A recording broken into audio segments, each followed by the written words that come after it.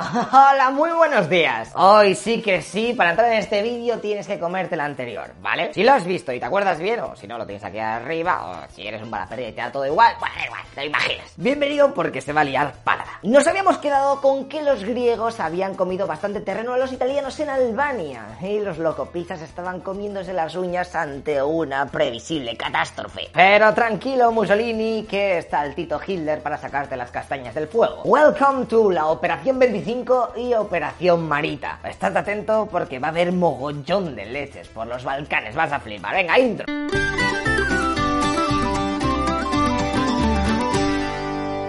Ok, nos vamos a ir al 13 de diciembre de 1940. Hitler, viendo el jodido desastre que está haciendo Mussolini contra Grecia, manda a organizar la Operación Marita, o lo que es lo mismo, se van a tener que movilizar a parte de su ejército para invadir a Grecia. Perfecto, pues venga, pero espera, que hay un pequeñito problema. Alemania está aquí y Grecia allá.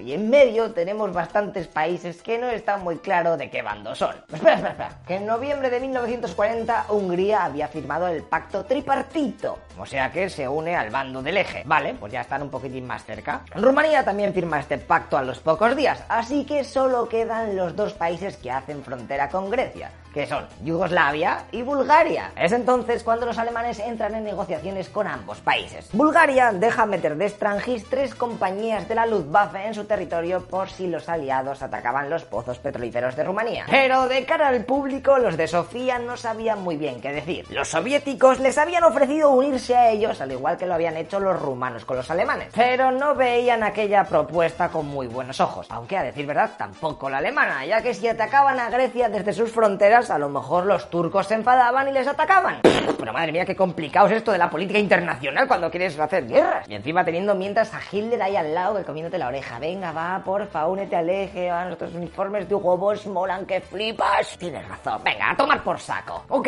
el 1 de marzo de 1941, Bulgaria firma también el pacto tripartito. Los alemanes estaban encantados, porque ya habían empezado a hacer un puente para que sus tropas pasasen el Danubio. Así que a la semana ya estaban varias divisiones germanas en la frontera con Grecia.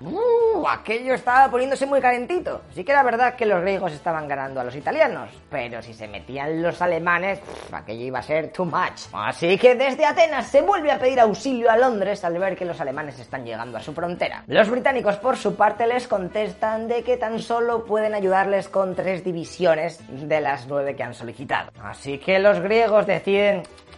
rechazan la ayuda, loco.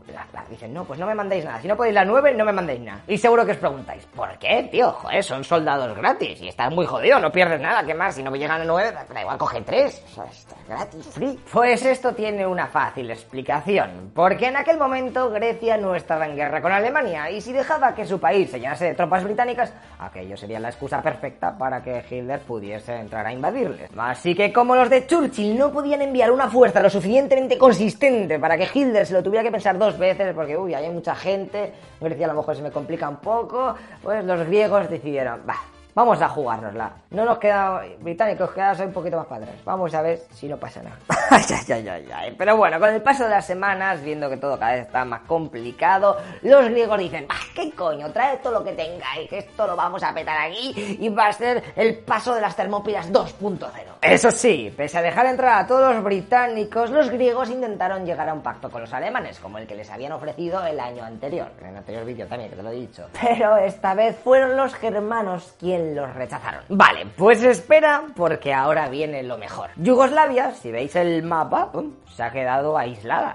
¿Con quién va? Pues mira, el príncipe de allí, Pablo, viendo que todos los países de su alrededor están dejando pasar a los alemanes, y claro, ahora eran ellos los últimos que faltaban, así que con tanta presión, el 25 de marzo de 1941 firma el pacto tripartito también. ¡Ole ahí, fiesta! Todo de un color. Pero espera, porque no todo va a ser tan bonito, porque 2 días después la población serbia se levanta en masa y le monta un golpe de estado. Así que ponen a otro gobierno que dice que pasa de ser aliado de los alemanes y del EJE. A Hitler casi le da un patatús. ¿Really? De verdad, tío, que yo solo quería invadir la jodida Unión Soviética. Solo pedía eso. Y ahora estoy jugando al Risk en mitad de los putos Balcanes, que por cierto, ¿por qué narices se llaman así? ¿No saben escribir volcanes bien? ¡Joder!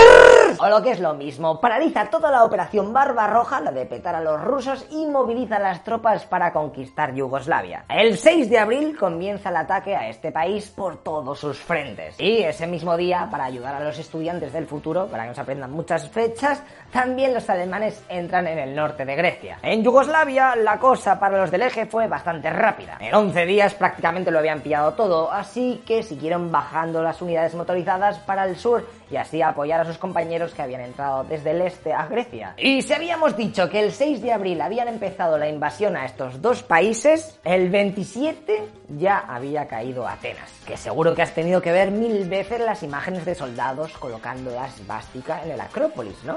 Pues eso, los aliados, viendo que no podían hacer frente a aquel ataque tan rápido que habían montado los alemanes y que la guerra estaba perdida al máximo, decidieron batirse en retirada. Entre el 24 y el 28 de abril, cerca de 43.000 soldados británicos, griegos, neozelandeses e incluso yugoslavos, que al final de tanto echar para abajo se habían quedado sin mapa ahí en Grecia, ¿qué hay? Aquí hay mar, madre mía. Pues fueron evacuados a Creta, la cual se convertiría en el último bastión de los aliados por la zona. Y fíjate tú por dónde, este es el reparto de Grecia que se hicieron los del EJE. Como veis, los alemanes no fueron tontos y se quedaron con la capital, el norte y las fronteras con Turquía. Además de... ¡Uy! Creta. Es un poco spoiler de lo que vamos a ver en el próximo capítulo, pero bueno, no pasa nada. En el vídeo que vamos a ver a continuación, que saldrá aquí, el siguiente de la serie, ok, seremos testigos de una locura llena de paracaidistas. ¡Madre mía! Toca invadir una isla. Y encima como nunca antes se había hecho. Así que si estás preguntándote cómo lo hicieron, por favor, suscríbete, dale a la campanita y no te olvides de nuestro Patreon para apoyar el canal y que podamos seguir haciendo vídeos y que yo pueda decir chorradas también aquí inventándome mis mierdas. Pero al final aprendemos todo, ¿no? Venga, tíos, te dejo el link abajo, ¿ok? Hasta luego, locopixas.